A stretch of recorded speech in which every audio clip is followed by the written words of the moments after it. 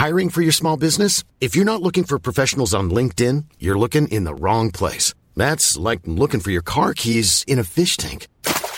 LinkedIn helps you hire professionals you can't find anywhere else, even those who aren't actively searching for a new job but might be open to the perfect role. In a given month, over 70% of LinkedIn users don't even visit other leading job sites. So start looking in the right place. With LinkedIn, you can hire professionals like a professional. Post your free job on linkedin.com/people today.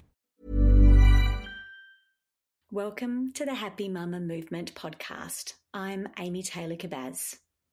I would like to start by acknowledging the Gadigal people of the Eora Nation on which this podcast is recorded as the traditional custodians of this land, and pay my respects to the elders past, present, and emerging. And as this podcast is dedicated to the wisdom and knowledge of motherhood, I would like to acknowledge the mothers of this land, the elders, their wisdom, their knowing, and my own elders and teachers. Welcome back, mamas. One of the amazing things about matrescence and this theory of what happens to us when we become mothers is that it's universal, whether you are in Australia, America, or Africa. Each and every one of us, as we become parents and move through our experience of motherhood, there will be similar aspects of this identity shift and change. I love that idea. I love the universal idea of this experience. And yet also within the experience of matrescence, there are unique elements, of course, depending on where you live, the colour of your skin, the access you have to support and to resources, to your gender, to your sexuality. There are so many different elements that also add and change our experience of matrescence. That's why I really wanted to speak to the two powerhouse women that you're about to hear. Uzma and Zaiba are the hosts of the amazing podcast, Mummying While Muslim. I spoke to both of them separately because they both have such huge stories and so much wisdom to share. And what I really wanted to hear from them is both their experience of matrescence and the universal experience that it has been, and what it is like to raise children as Muslims in this day and age, and to be a mummy as they are Muslim, as they describe in their podcast. And what I learnt is that we are phenomenal as women, as mothers. We will do anything we can to change this world for our children, and the courage and strength we find within ourselves to do that. And I also understood so much more about the experience of being a mother and Muslim, that it really inspired me to continue to understand the unique experiences around the world. I know you will feel that too when you hear these two women's stories. Enjoy.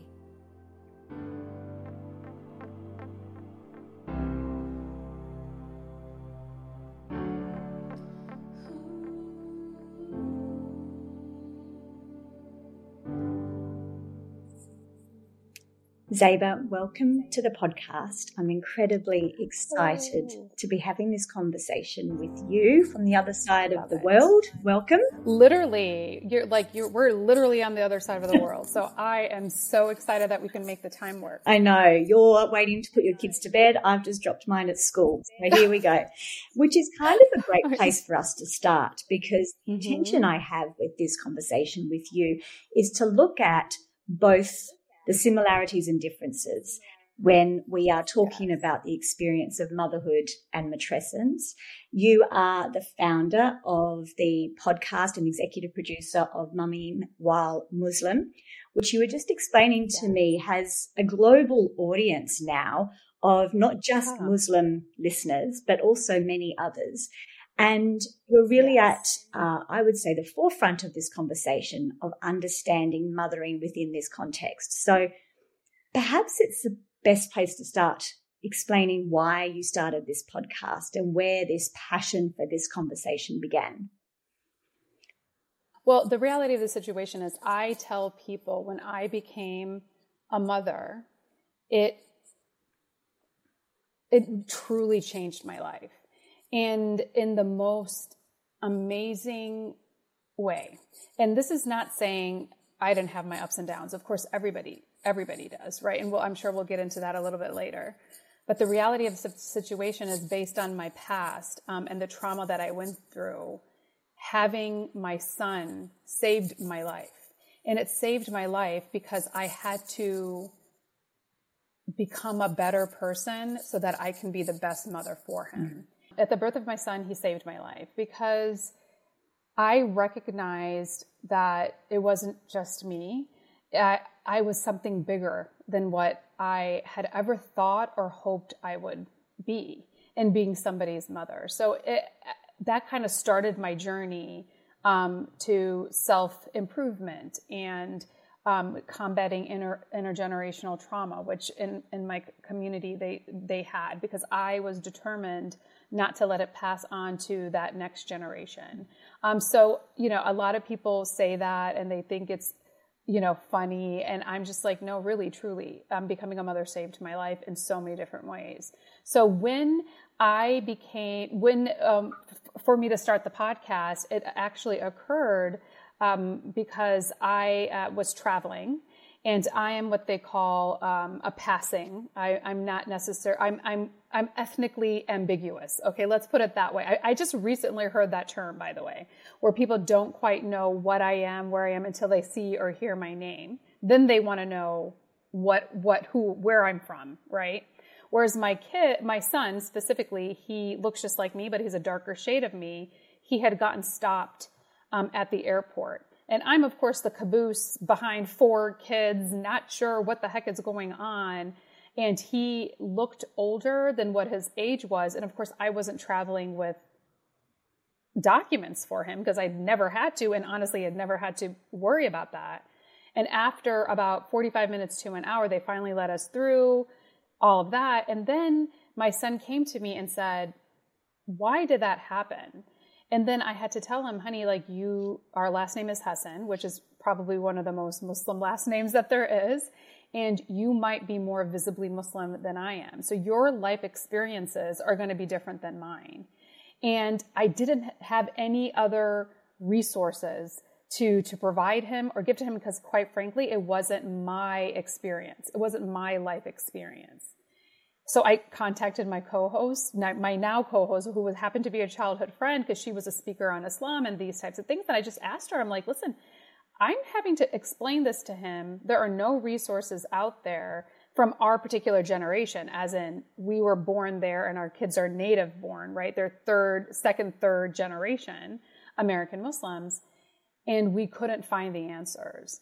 And on our quest to find the answers for ourselves, that's how we started Momming While Muslim. By bringing, if we didn't have the answers to share those experiences, we brought experts in the field to kind of speak to their expertise so that we can be that resource for American Muslim mothers, on these unprecedented times that our children are kind of carrying the burden of an event that happened before they were born. Wow. And what does that feel like? How does that go? What does that impact? How does that impact them? And how we, as that generation that saw the before and after, and I'm talking about September 11th, which is here in the States, how that impacts our mothering. Because we definitely have to deal with certain experiences that perhaps even our parents didn't have to deal with. Please excuse my ignorance. I really mean that, because obviously on the other side of the world, I don't understand. You didn't have that exactly. I mean, September 11 shook the whole world, of course. Yes. But I was not aware that the fear and perhaps judgment towards Muslims in America was still as strong as it would have been post-September 11.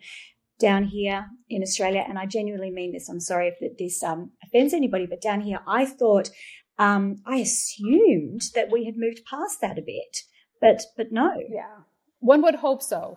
And what's so funny is we hoped that too. We hoped that. And I shared this recently on our podcast. My son just started college. So, of course, he was doing, I don't know how it is in Australia, but he was definitely starting to do all the college applications and things like that. And he must have printed something.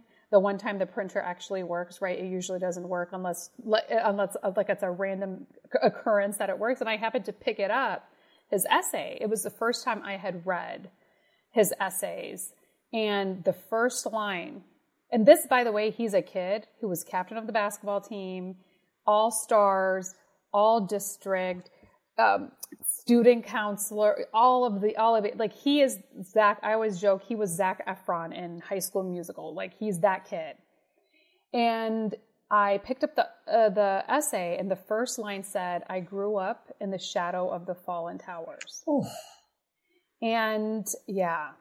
And I started crying because here I was thinking, I literally am in the field trying to do the work to help dispel and combat Islamophobia. I go and we speak at, synagogues and mosques and churches. And, I'm that person here in the Virginia area. And, of course, my kids have come to all the interfaith things, and he still feels the effects of it. And that was when I was like, if he, Mr. Captain of the basketball team, mom who's a speaker, mom, feeling it, what hope does somebody who isn't all of the things, what are they experiencing? Yeah. And that really hit home to me as someone who thought they were woke, for lack of a better phrase, on how it's impacting our youth, how it's a PTSD thing. So yeah, one would hope that it was 21 years ago, that it wouldn't. But all these things have trickled down, and it impacts our children day to day. And the reality of the situation is we, as that second generation American-born Muslims, we have to be the person. Like I always say, the first generation comes here to survive. The second generation comes here to kind of thrive. And our hopes as that sandwich generation is so that our kids can be, that catapult, like we can push them forward. But it's hard to do that when they're still being pushed down. And that's where I feel like the podcast really helps dispel some of those negative things that people might think. And I feel like when we hear from our non-Muslim listeners, they say they can be a fly on the wall and kind of hear a little bit of something. And if we can change one person's mind or one person's perspective on what it's like to be an American Muslim, we feel like we've done our job well. And the thing is, we all have a similar job, don't we, as mothers? Yes. Whether we are in America or Australia, whether we're Muslim, Catholic, whatever. Exactly. When you become a mother, as you so beautifully described, your son inspired this deep change within you. And the other thing that matrescence, or the experience of becoming a mother, does is I don't want to say forces, because not everybody feels this, but it calls you into some kind of action or change in so many of us. And we understand this both neurologically, the changes that we experience in the brain now, but also in the Mama Rising coaching training that I teach, we call matrescence a spiritual awakening. Because in that experience of becoming a mother, you suddenly go from the small ego, this me and what I do in the world and what my thing is, to a higher version of yourself. And yes, that is what we can be united around as mothers, isn't it? Because that's what you're really doing here. Yeah. And we call the ego the nafs, right? So, and it's about, I feel the same way. It's a we go through multiple spiritual awakenings within our lifetime, right? At different versions. And we're becoming different versions of ourselves. And I fundamentally believe that. And me too. We call it parenting from the nafs, right? It's taking, and it's almost different because you're taking that ego, that self, preservation help, and you're putting it aside, and you're now saying, okay, I am literally living for somebody else. And what can I do, and how can it, and to your point, as it's being studied from a biological perspective, we change internally. It's not just a, hi, I've become a mom and da, da, da, da. No, your DNA alters and changes to kind of create space for this new version of yourself. It's like a metamorphosis, right? And it's such an amazing thing that I feel like more people, I personally feel like it was a gift to me. And this is speaking as somebody who was like, I'm never going to be a mom. This is not my thing. This is not my journey in life. So I was literally the first person of my friend group to become a mom. I was a mom in my early 20s. And it was just one of those things where it went from, this is never going to be my thing, to all my other things surround this one thing that really truly defines who I am as a person. Isn't that interesting? Because I was the same. Not that I ever said I don't think I'll ever be a mum, but they're definitely like on the list of priorities for my life. Motherhood would have been way down. It was like I was going to change the world. I mothered my siblings, right? So I was like, this is not happening for me. I've already been there, done that. I'm not doing. It's a very different thing when you physically birthed those babies and gone through those pains, let me tell you. Yeah, exactly. And I think when that changes your identity in such a profound way, that's when it really sort of wakes you up. So I would love to explore two things with you. I think first, I would love to explore a little bit more about both yourself, your co-host, and the other mothers you've spoken to, about the experience of mothering these children with this stereotype, with this judgment, what we need to understand, what you would like us to know to tell our kids, like if we're going to be doing this together. And then secondly, I would love to hear from you the experience of mothering within Muslim religion, whether talk to us about how it's portrayed, how it's valued, how it's respected, what is the traditional role of the mother. But perhaps first let's start with your experience with your children and what it's been like and what this means for them. So I always say I had my first set. Yes. And my oldest calls them the beta versions, right? Like where we make all the mistakes, and then their younger two siblings are the alpha because we learn better. But again, that's us evolving as humans and as mothers and all that good stuff. So, but I tell them, I'm like, you guys just got different versions of myself.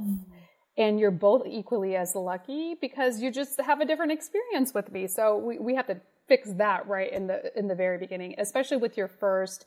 I was in my early 20s and he made me who I am, right? So we grew up together.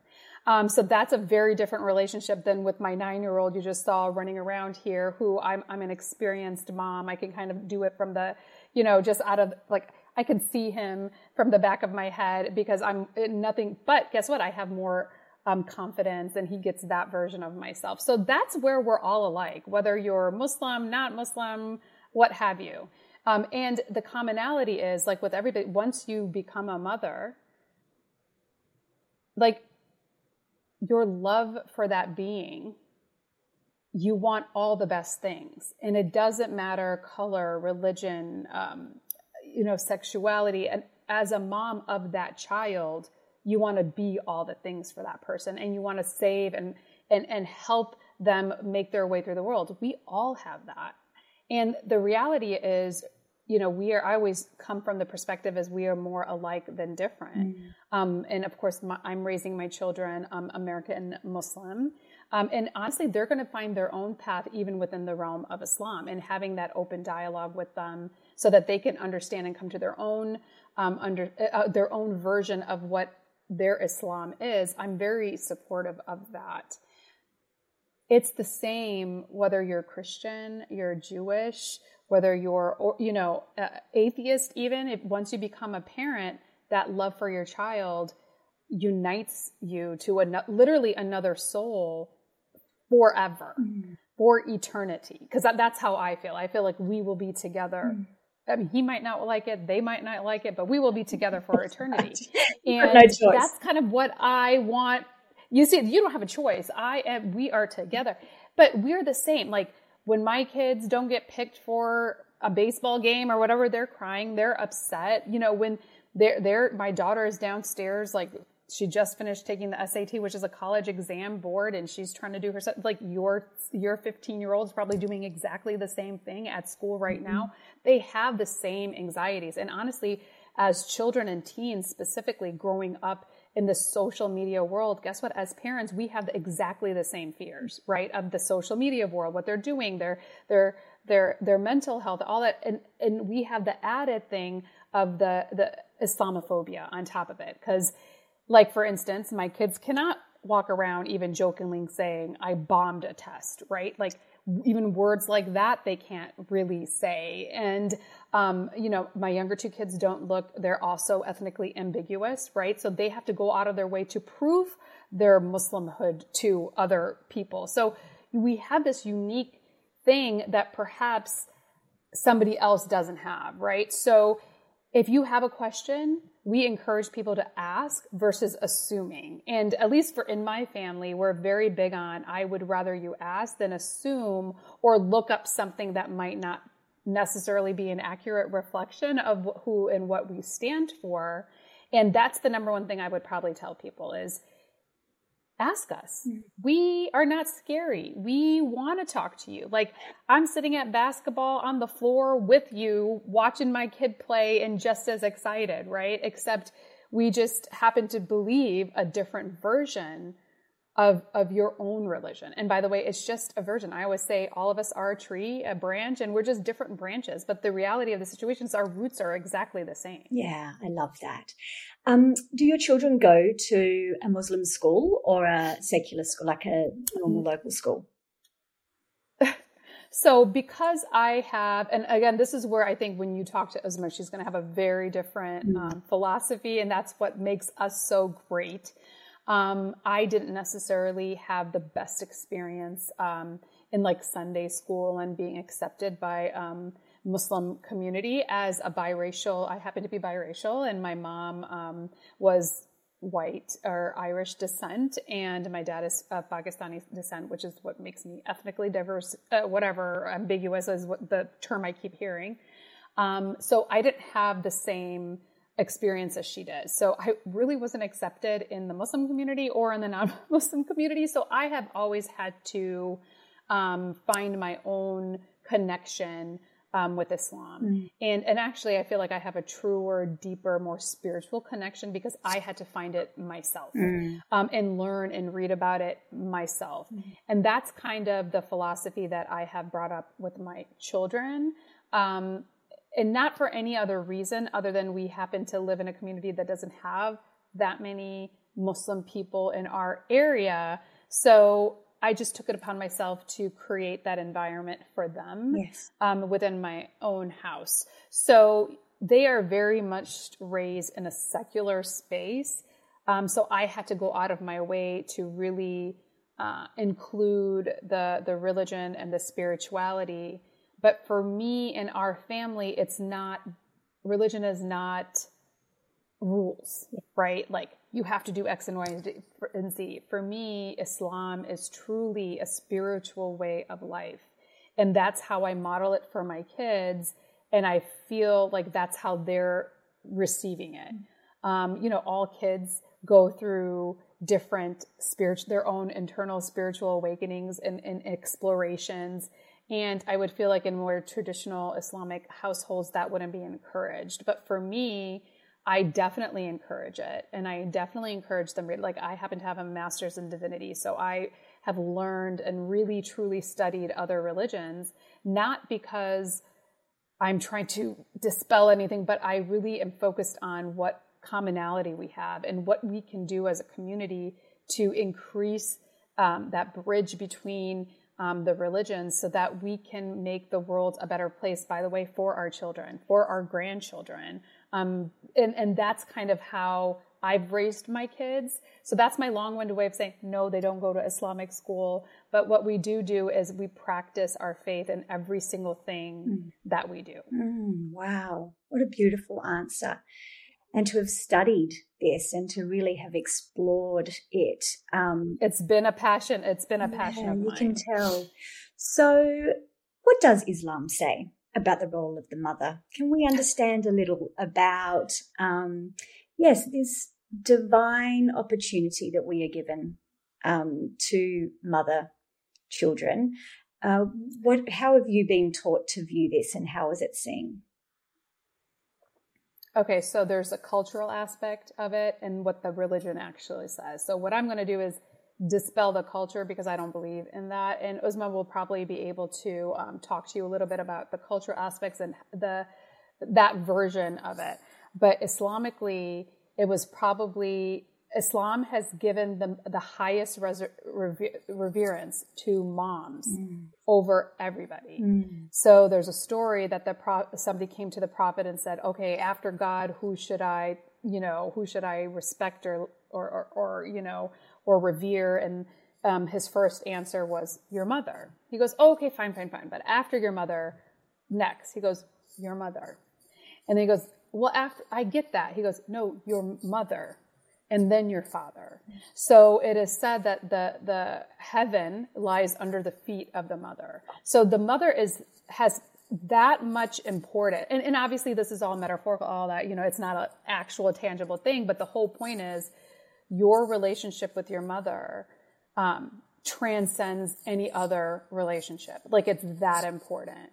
And obviously as moms, we should not take advantage of that, right? Like, there is a whole, and that's where the cultural aspect comes in. And this is where all those issues, like in using and abusing that power. But the reality of the situation is our thought process is our religion, the love was passed on through the laps of the mothers. Why? Because we're that first line of defense. We're that first educator. We're the first person that they see. I mean, obviously there are exceptions, but we're the first person that they see.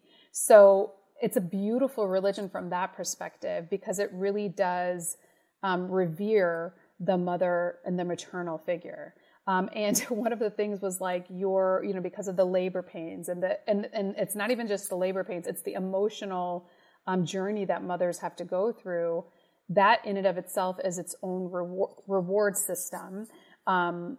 To get into heaven or whatever the case may be. Of course, for me, it's more of that's kind of like payment for your journey, because it's highly recognized, the twists and turns and all of the things that the mothers have had to go through in order to be the mom, the first line of defense in pretty much everything.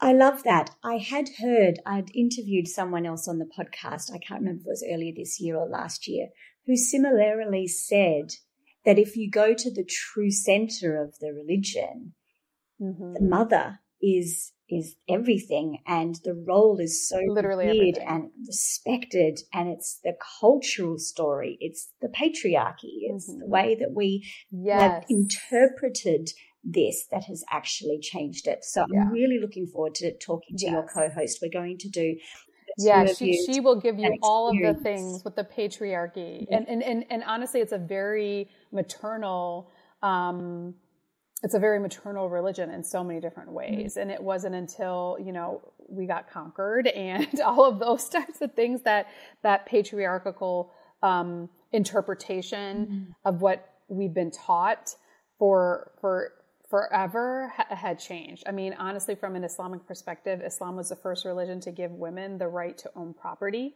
and to even to work, to do all of those things where it wasn't, and this is centuries before it was even done here in Western society. And honestly, it's traditionally in Islamic countries that we've already had female leaders. Not in America. We're not ready for that. But in Islamic countries where people think we're backwards, guess what? It's our women that are leading countries. So this is also another thing people don't quite know. They see the niqabi, the person that they feel are behind the veil or whatever, but a majority of the people are just like me. We're running the households, we're running the show, we're in the communities, and we're the ones leading the first. Just see what's going on in Iran right now. It's the women that are leading this amazing revolution. It's the women that start doing that. Why? Because we're educated by women, so we understand where they're coming from. So that maternal aspect in Islam is very highly revered, and it's when the culture comes in, and obviously we're a very multicultural religion. That's the issue too. And we've been, conquered multiple times, and you pick up from different cultures. When you strip that and read the religion for what it is, it's a very different interpretation. And that's why for me, in raising my children, I don't prioritize them being around a cultural aspect. Not that I'm ashamed. It's more of, I want them to see the true version of what I feel Islam is and what Islam can offer to you. Absolutely spectacular conversation, Zaiba. Thank you so much. I'm so excited to bring the both of you together in this as one big episode to continue this conversation. Yes. I genuinely want to say thank you for what you're doing with your podcast and the conversations you're having. The depth of understanding you obviously have, the insights that you're bringing to us, but also for so many Muslim mums who are listening to you and understanding how they then can talk to their children. So we truly can make this, and that's our goal, right? We truly want to make this a world where everyone understands each other and treats each other with... At least that's the goal, right? Isn't that all the goal? That's why we're all doing this. That's right. I mean, I was like, it's not a very, sexy job, right? But we're doing this to kind of make the world just a little bit better as a result of it. Yeah, absolutely. Thank you so much. It's been an absolute pleasure speaking to you. No, thank you so much, Amy. I really appreciate it. And I can't wait to hear the episode. Yeah, thank you.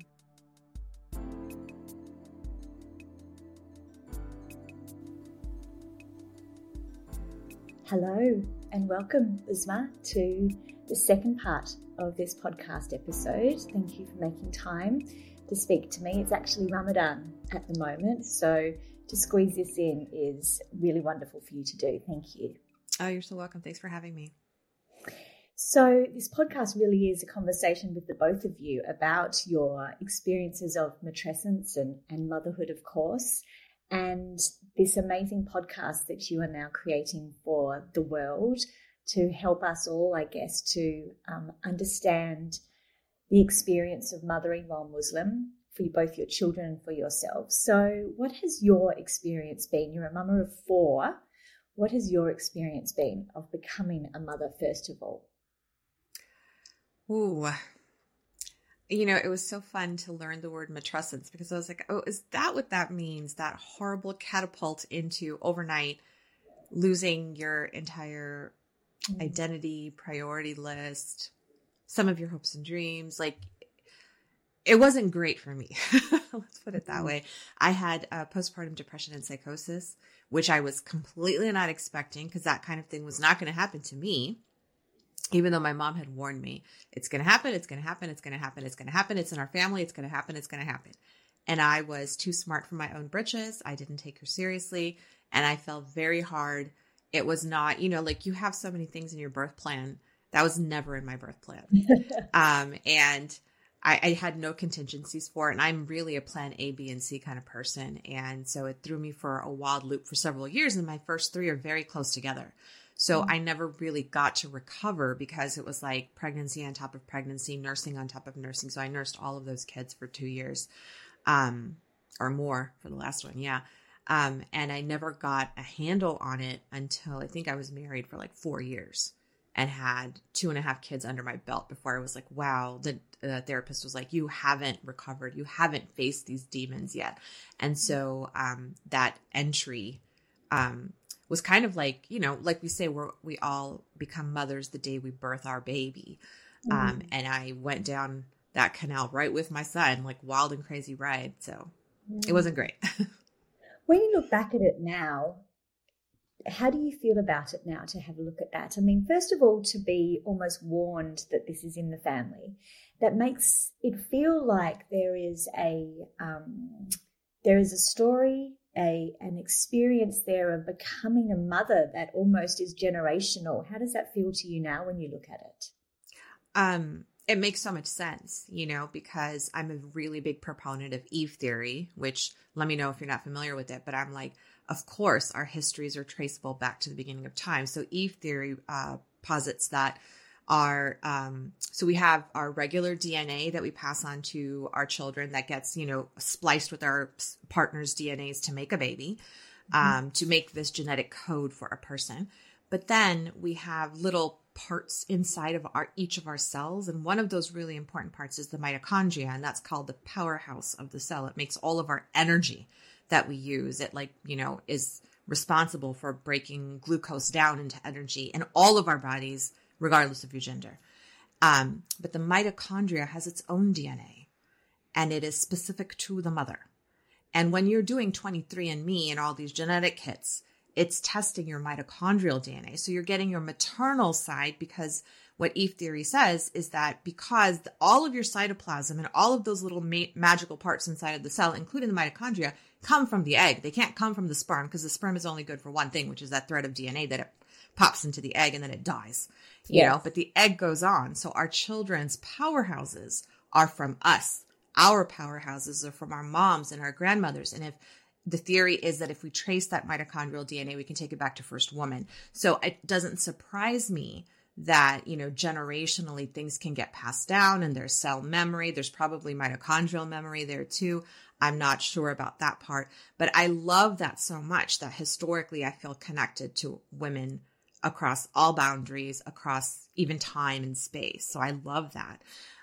But it's not like you have that great focus or that great understanding at the time. Now in hindsight, I really just want to hug that bubble of time and hug that mess on the floor that was me for so many years and be like, it's going to be okay. And people tell you that, obviously, when you're in that position, but you can't see the light when you are in the throes of that kind of depression until you get treatment, until you take ownership of your health and your history, and you start, getting down and doing the dirty work, which it took me about 4 years to do.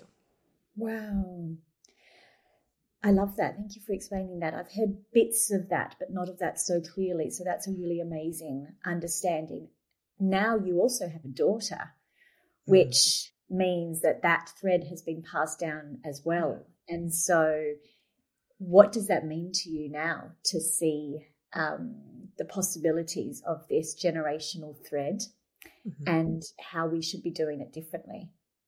Yeah, I think we don't need to wait until people are adults to talk about mental health and how critical it is, just as critical as getting all your vitamins, getting your exercise, getting your sunlight, all the things that we teach our kids from early ages, but also giving them the words. So I learned very early on to give them the words, like as Muslims, we believe that the first thing God taught Adam was words, gave him the words for everything. So teach kids what the emotions are. And then, to be very frank about our family histories, regardless of what they are, there's nothing to be ashamed of. We're not responsible for the illnesses that anyone incurs in the family, especially including mental illness. So just destigmatizing it from the beginning and saying, we can talk about this, So my kids, I feel like as elevated as they are and as emotionally intelligent as they are still teenagers. So when they're talking about, their colleagues and their peers at school, they'll be like, oh, they're so emo. They're so, emo is like, I know you know this word because you have teenagers too. And I'm like, just because somebody wears black and paints their nails black does not make them emo. It's just a look. Okay. But they are joking amongst themselves. But, I try to remind them, if they actually have a problem, you should probably be the first one to walk up and ask them, are you just emo because this is fashionable, or are you emo because there's something on your heart that you need to share with somebody? If so, I'm a safe space for that. So since they've been little, they've known things like depressed, they've known things like anxiety, they've known things like overwhelm. And they can explain that to me so that I know how to support them through it. And the goal being that, if you've experienced these at your various stages of life, because we all will, that there is somebody here who is your safe space and always will be. Just because I've gone through it. So I completely get it. And sharing that was really important. I'm not above experiencing any of those things. Nobody is. There's no rhyme or reason to who feels those things and why, but it's our job as a collective people to support anybody who's going through it. So in the first part of this podcast interview, we spoke a little bit about the experience of raising your children in America at the moment as Muslim. And the concerns, I guess almost the weight of worry at times, and how you speak to your children about that, and how This podcast is also about trying to break down some of these barriers and misunderstandings. What has the experience been for you to raise your children at this time? Yeah. It's a little scarier now because I have one in high school. And so a lot of his best friends are graduating. And these are kids that he grew up with, like from the time he's had memories of these friends. And, you know, boys get into some ridiculous situations. And so you have to kind of school them like, okay, I need you to be careful in this instance because he is an adult and he will be tried as an adult, even though he, I think, is white passing.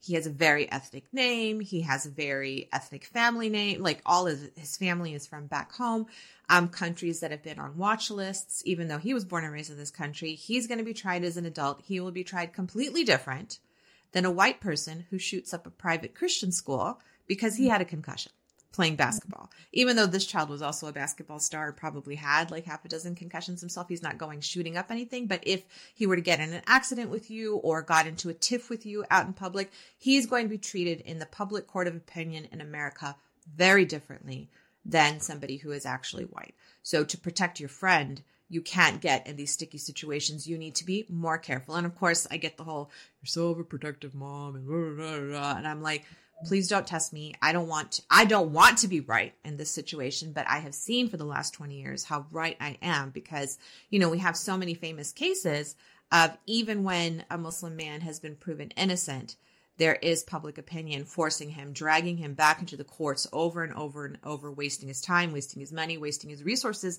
most importantly, wasting his newfound freedom after like 20 years of being incarcerated for completely false charges. So I'm like, there are precedents for this. So that's why we're telling you this. And so, you know, my husband says, let them learn by experience. And our goal as mothers is no, we never want our children to have those kinds of experiences because they will ruin your life, if not scar you for life. Yeah. So what has that been like for you as a mother to have these conversations? How does that feel? Yeah. I mean, I think the best way that I can describe it is when at 7 years old, you know, at that time, my son was in public school and he came back to me and was like, hey, Mom, are we ISIS? And I was like, what? Why would you ask that? And he was like, I was telling, you know, my kids are very proud of their religion. They wear it on their sleeve. They always have. They were born and raised in our mosque. And so he was, I guess, talking about being Muslim in public school. It's a big no-no. So he did. And one of his friends, you know, at 7-year-old, just, I think innocently turned to him and said, oh, does that mean you're ISIS? Mm-hmm. And, you know, that was not a word that I had taught my son yet. So I had to teach my son at 7 years old what ISIS was. And I wasn't prepared. It almost feels like the floor comes out from under you. And anytime there's an incident with a Muslim child being bullied by like a teacher, an administrator at school, I feel like that's what it feels like the seat is out from under you or the floor is out from under you. It doesn't have to be my child. It can be completely somebody else's child, but I collectively feel like it's our responsibility to mother all of them, regardless of, you know, what their backgrounds are. So that's the best way that I think I can describe it is just you lose your breath every single time, but you have to hold it together. Especially if you're with the kids, like you can't change your face, you can't change your tone. You have to be very even keel and like clinical about it. And I don't know, maybe different people handle it differently. For me, that's how I can kind of keep my wits and like have a conversation and deal with my emotions at the same time that I'm trying to kind of guide theirs and protect them in some ways. Wow. Yeah, it's a lot to hold, especially it's very different here in Australia, obviously, in some ways, because we don't have the accessibility to guns and to that part of the concerns that you must all hold. But at the same time, there is a unifying factor in how much we want to protect our children and make sure they're okay and not have them bullied for whatever it is that they may be facing. And yet I can also understand what your husband is saying is let them discover it, let them experience it. We can't wrap them in cotton wool. We can't protect them. They have to be out there. And that on a daily basis is what mothering is about, really, isn't it? It's how much do we let them go and how much do we protect them? How much do we... I heard this wonderful conversation recently around, do we want to change the world for our children or change our children for the world? And I think it's a bit of both. We want to make sure our children are resilient and courageous and brave and strong because the world is, unfortunately, the way it is. And yet at the same time, we don't want to change our kids because they are who they are. We want the world to change. So how do you feel when you hear that? It's kind of, I have two feelings about it. At first it's like, oh, that's so nice. And the second is like, no, we all do. I think we all do kind of want to bubble wrap to some extent, but learning through experience, I think is really important. I'm an unschooler. And so I do unschool my kids. Even my oldest was unschooled for 3 years prior to entering high school because I really wanted him to be an independent thinker and not be, part of the industrialization complex that is American education. At least I can't speak to Australia, but, he was really excited to go to high school. I mean, he was lamenting the whole time, I think his last year of unschooling, where he was like, I really want to go back to school. I really want to go back to school. And I said, just hang on. It's just going to be next year. You can start then. And you will understand why I'm explaining to you why it's so important that you unschool now so that you are ready to face high school later. And he does come home every day. He's like, yeah, today somebody asked me like if I had a bomb in my backpack. Today somebody asked me if I would disintegrate if I had the pork on their plate, or can they sit down because there's ham on their plate. And, not out of concern or out of respect, just out of, mocking him. There's a football player in his class who was regularly bullying him over his religion. And even though my son is a taller guy, he's still only, he was 14 when he started, high school. So he's on the younger end, and it took him a little bit to figure out what was going on. And even though I had given him little tidbits of warning that this could happen, because this is America, he dealt with it for several months before he finally started talking about it. I was like, listen, I think you just need to mention it to me. Of course, at first I'm like, I am going to the principal's office. I am burning the town hall down. Let's go. And he knows how I roll, and was like, I was furious because he had not told me for so many months. And he was like, this is why I didn't tell you, because you take it from 0 to 100, and I don't need you getting people fired over this or making a media circus out of this. I want to learn how to handle this, because if I have to do this the rest of my life, this is my learning ground right now. I'm doing it the way I need to do it. And he was like, I will be really mad if you talk to anybody about it. So it's really hard for me as a doer and an intervener. And, what I think I'm a little bit of a change maker. I want to speak out against any injustice, but he has his own way of dealing with it. And I have to stand back and realize, okay, this is the unschooling process working. I have to let him do it his way. But the second I sense that there's danger involved, that's when I'll jump in. Right now, I think it's ordinary growing pains, like stupid high school kids with another stupid high school kid, they're all being stupid together. And I'm hoping that my son will find a way to make lasting change on his campus himself. Oh, wow. It sounds like it. Is that the goal behind the podcast for you? How did this come about? The podcast was the brainchild of Zaiba, because at the time that she mentioned podcasts to me, I had no clue. I had heard about them. I had no idea how to listen to them. This is back in 2017, I think. She had an experience that was pretty harrowing for her family, and it was the first time they had gone through it at the airport, which we call #FlyingWhileMuslim. The rest of us were very visibly Muslim. Her family is typically white passing, but when her son hit that, pubescent man looking age where he's still just a 14-year-old, but has man size, he got the Muslim man treatment at the airport. And so she called me asking for resources. How do I talk to my son? Because this has never happened to us before, and we don't know how to deal with this. And I was like, oh girl, let me tell you, I'll find the resources. And then lo and behold, there were none. There was nothing written, print, audio, visual for our families to go back to and say, this is how you talk to your kid when this happens with TSA. Or if this happens on an airplane. There was never anything. So I got back to her and I said, I'm sorry, I couldn't find anything. And she said, well, would you be willing to talk about this on a podcast? And I said, sure, no problem. What's a podcast? And so that kind of launched our conversation of, well, maybe we should start something. Maybe I'll have you on as a guest, and then let's go do research, and then we'll reconvene. Motherhood and life happened. It took 18 months for us to remember. In the meantime, I discovered a Christian pastor's podcast and another podcast. And those are two that I regularly listen to. And especially with the Christian pastor, she was saying things that completely jive with Muslims. But anytime you say Son of God or Jesus Christ, Lord and Savior, whatever, Muslims, there's a huge contingency that will just turn off. And they're like, they throw the baby out with the bathwater. And I didn't want that. I said, we need this for our community. We need this for mothers, because had I had this when my son was born, I think I would have suffered a lot less. I would have caught myself a lot earlier if I knew that there were all these amazing resources in our community to support me and carry me through this motherhood. And I wouldn't have traumatized myself. I wouldn't have traumatized my husband, my children. Let's do this. So I called her back and was like, we're going to do this. And I think within 6 months, we had a podcast. Why do you think if this podcast had been there when you were starting your experience of motherhood, it would have been so different? When you are first launched into motherhood, depending on, I think whether you breastfeed or bottle feed or whatever, there are so many periods when you're the only person awake, it feels like in the world at night with your baby. And the world just kind of is still. And so the things that I found to fill up that space was, it was something terrible on TV. I think it was like the Tudors at the time. For one of the babies, it was like Tudors.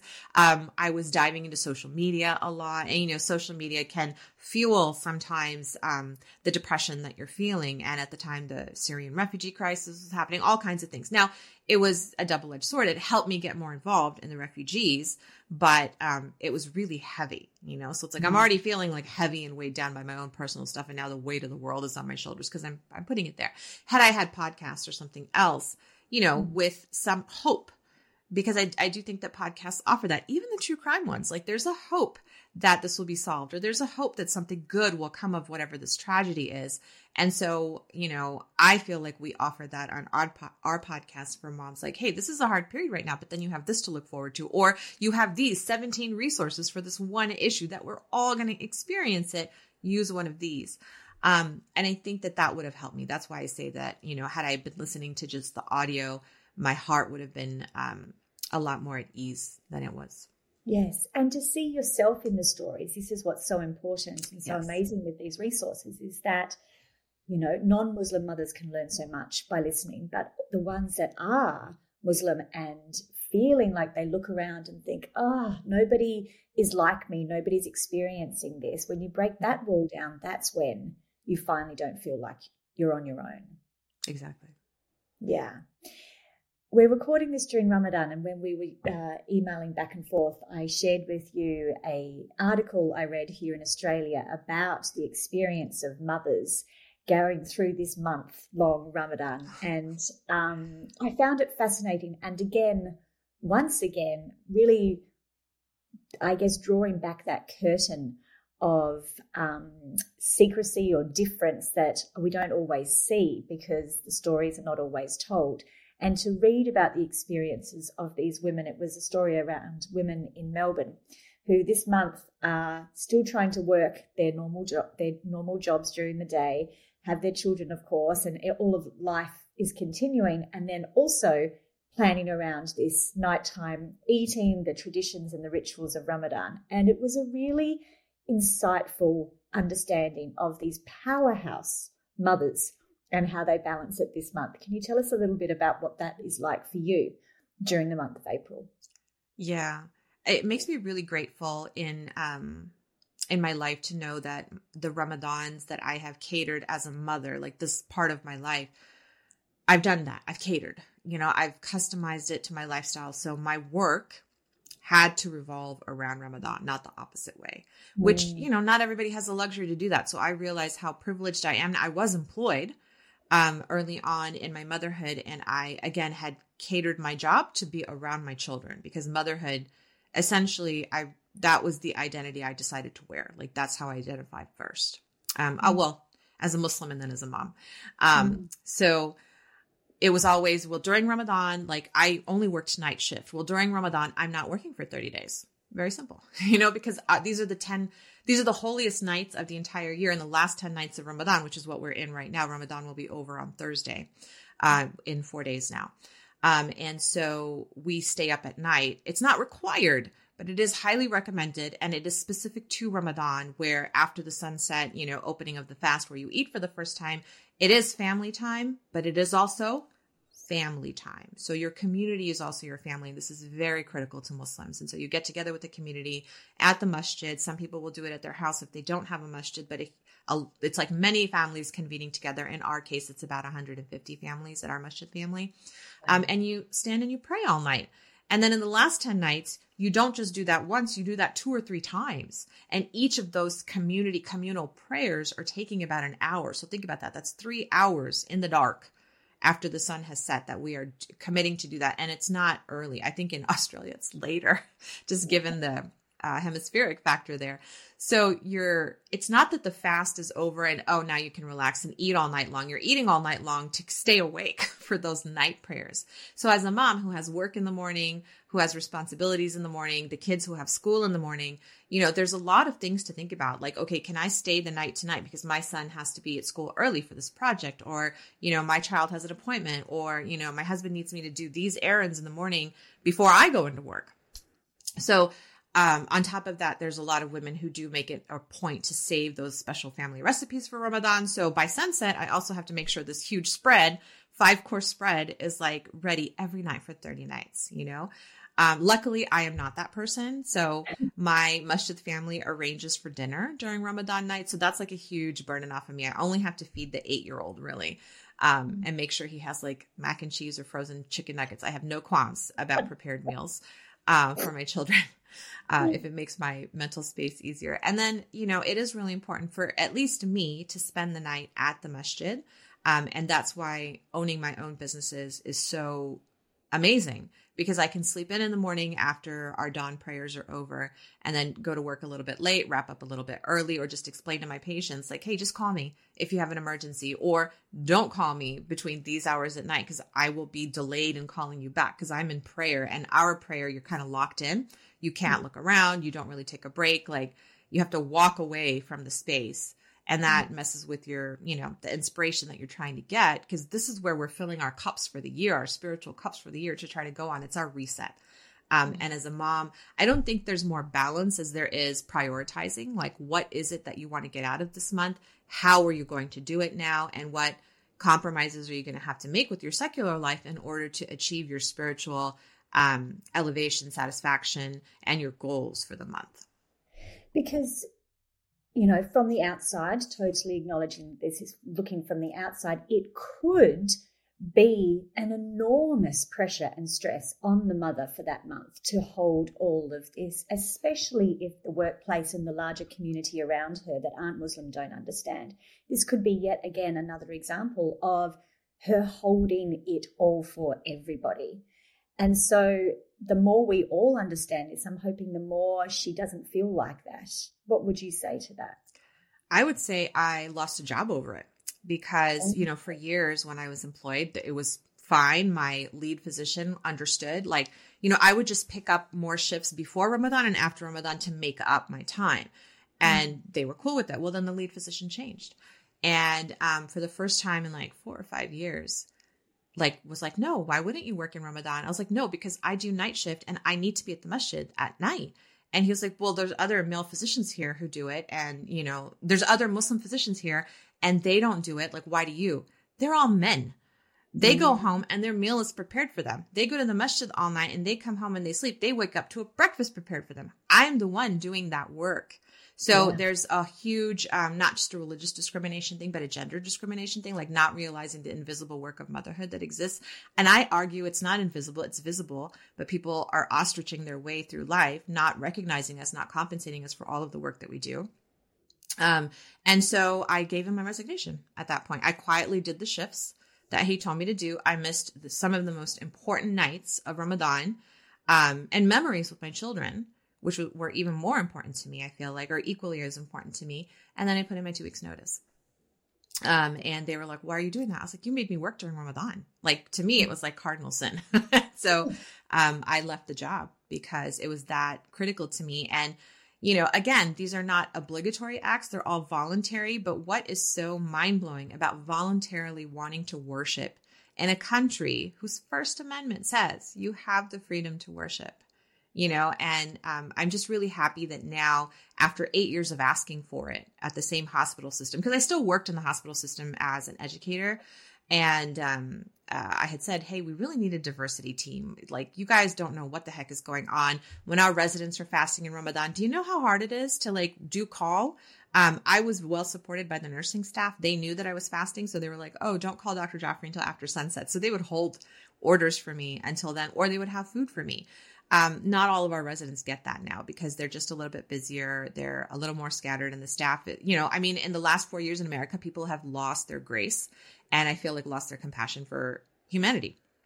And so they're not supported. And so I arranged for their meals to be delivered to them at the hospital. So they would have hot meals. Sometimes the cafeteria closes, and at sunset, you can have graham crackers with peanut butter or whatever tuna sandwiches in the emergency room fridge for patients. So we had hot food delivered to them. And nobody in the graduate medical education community was supportive. Nobody was notifying the residents that, hey, there's hot food for you guys downstairs. And so I was like, you need to have some kind of diversity, equity, and inclusion committee that is doing this work to handle the residents and take it off of your plate. Because obviously either you don't care, or you don't have time. Now they created it and tried to keep me from applying for it because I have been so loud and annoying through the years. And I fought. I had some words with them too. And I fought. I got on the committee, and now we are JEDIs, which is the Justice, Equity, Diversion, and Inclusion Committee in the hospital system. So I'm super excited to say that I'm a JEDI. Oh, you are a powerhouse. I am so inspired listening to, obviously, the experience of motherhood that you've had and what you've been through, and your internal determination and clarity around this, but also the way that you are role modeling it to your children and to all of us of how we fight for. And, it is a shame that we have to fight for it, that you have to be that one who is that loud and who has to push this. But thank goodness that you are. It has truly been so amazing to speak to you. Thank you so much for finding time during this month. I'm incredibly grateful now understanding what's going on in the background. So thank you so much for your time and your insight. And thanks for having me. This was really great to share.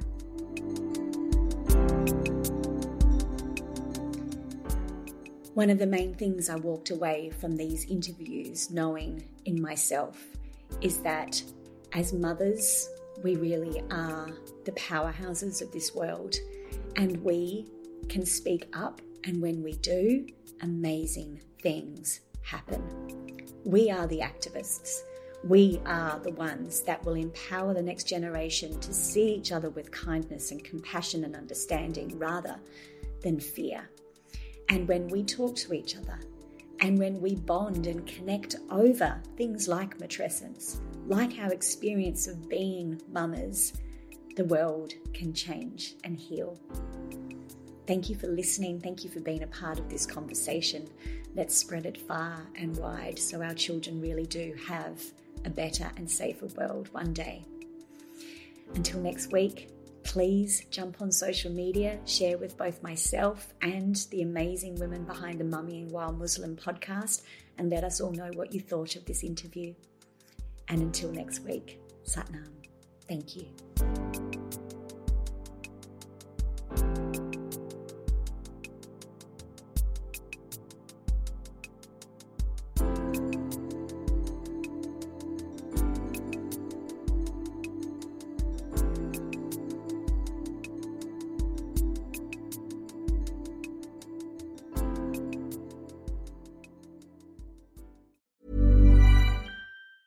Planning for your next trip?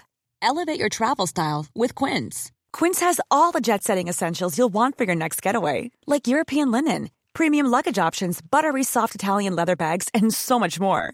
And is all priced at 50 to 80% less than similar brands. Plus, Quince only works with factories that use safe and ethical manufacturing practices. Pack your bags with high-quality essentials you'll be wearing for vacations to come with Quince. Go to quince.com/pack for free shipping and 365-day returns.